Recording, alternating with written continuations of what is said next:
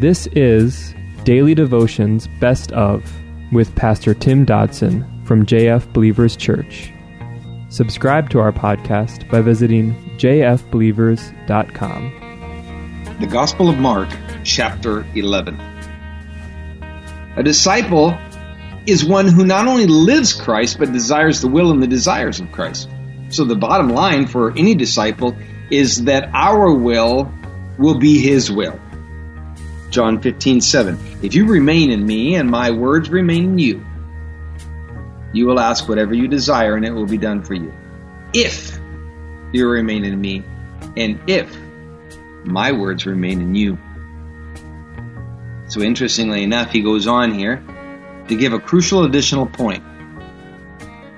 If we need to amend things with someone, we are to do so prior to the throne of God.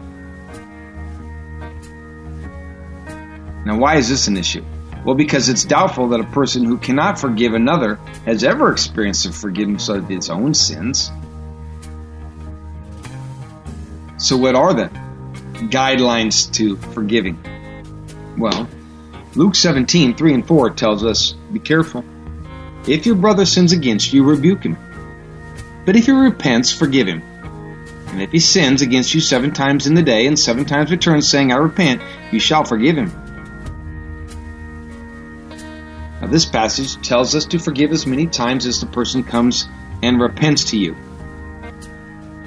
However, please note, it does not instruct us to forgive if such repentance does not occur. But actually, there's a caveat that must be addressed, and we go on in verse 26 reading, but if you do not forgive, neither will your Father in heaven forgive your transgressions. So, we are herein, as well as elsewhere in Scripture, warned against holding on to bitterness. So even though we may not be commanded to forgive if there's not repentance, what will it be doing to us in our failure to forgive? Ephesians 4:31 says, let all bitterness, wrath, anger, outcry, and slander be put away from you with all malice. No guidelines there, just simply do that. Hebrews 12:15 says, looking carefully lest there be any man who falls short of the grace of God, lest any root of bitterness springing up trouble you and may be defiled by it. Now, we must use the Spirit-filled ability to let go of a bitter heart and feelings of hatred towards someone who has sinned against us. And we need to do so even again if they never ask for forgiveness. We must do so because bitterness can break our fellowship with the Father. And because of that same bitterness, it'll eventually consume us like a cancer. Isaiah 1:15 says, when you spread out your hands, I will hide my eyes from you. Yes, when you make many prayers, I will not hear, for your hands are full of blood. And Proverbs 1:28 says, then they will call on me, but I will not answer. And they will seek me diligently, but they will not find me. So we're being called to let go of negative feelings towards those who have sinned against us, and to do so for the very least of which is our sake and for the glory of God. So let us remember even the Lord's supreme example when He was on the cross. He said, forgive them, Father, they do not know what they do. And there was no asking for forgiveness at that point, not from the Pharisees and those standing about. Sometimes action, indeed, may have to be taken against individuals when there is no repentance, but we are never to let those actions take place in our hearts and in our minds. Verse 27 of our text says, they came again to Jerusalem, and he was walking in the temple, and the chief priests and the scribes and the elders came to him.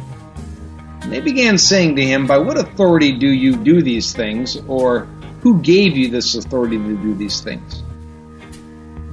Now you see, the religious leaders were upset. Their clout, you see, was diminishing, and that was the one thing they weren't prepared for and the one thing they wouldn't stand for. Something was going to have to happen here. We have to get control of this situation, they'd be saying.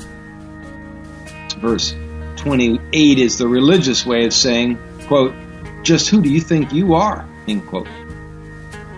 For these guys, it was more than just the fact that they were having to take second place to this newcomer. It was worse than even that.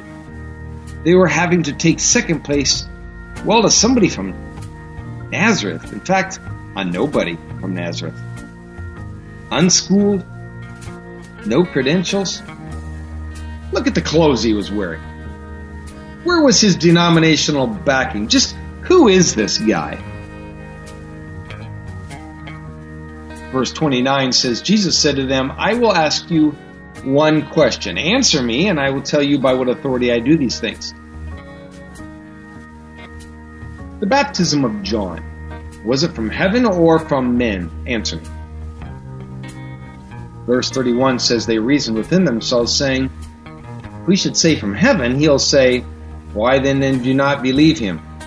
But if we should say from men, well, they feared the people, and all held John to be really a prophet. Now Jesus quickly turned the conversation on these men. He craftily took all of them back to where they first saw their power slip away, back to John the Baptist. I asked John, or at these guys about John, what about him? I mean, did he have authority? You see, Jesus, he knew how popular John was among the people. So if the Pharisees had answered no to this question, the people could turn on them and maybe stone them. I guess power and position didn't mean much if you're dead. But if they said yes, the next question was sure to come, and that would be, then why didn't you listen to him? You see, just as with Christ, the things they heard from John had never found root in their hearts. I mean, they heard his words, but with obedience, they never followed. What is knowledge unless obedient action to that knowledge follows? Verse 33 of our text says, then they answered Jesus, we don't know. And Jesus said to them, neither do I tell you by what authority I do these things.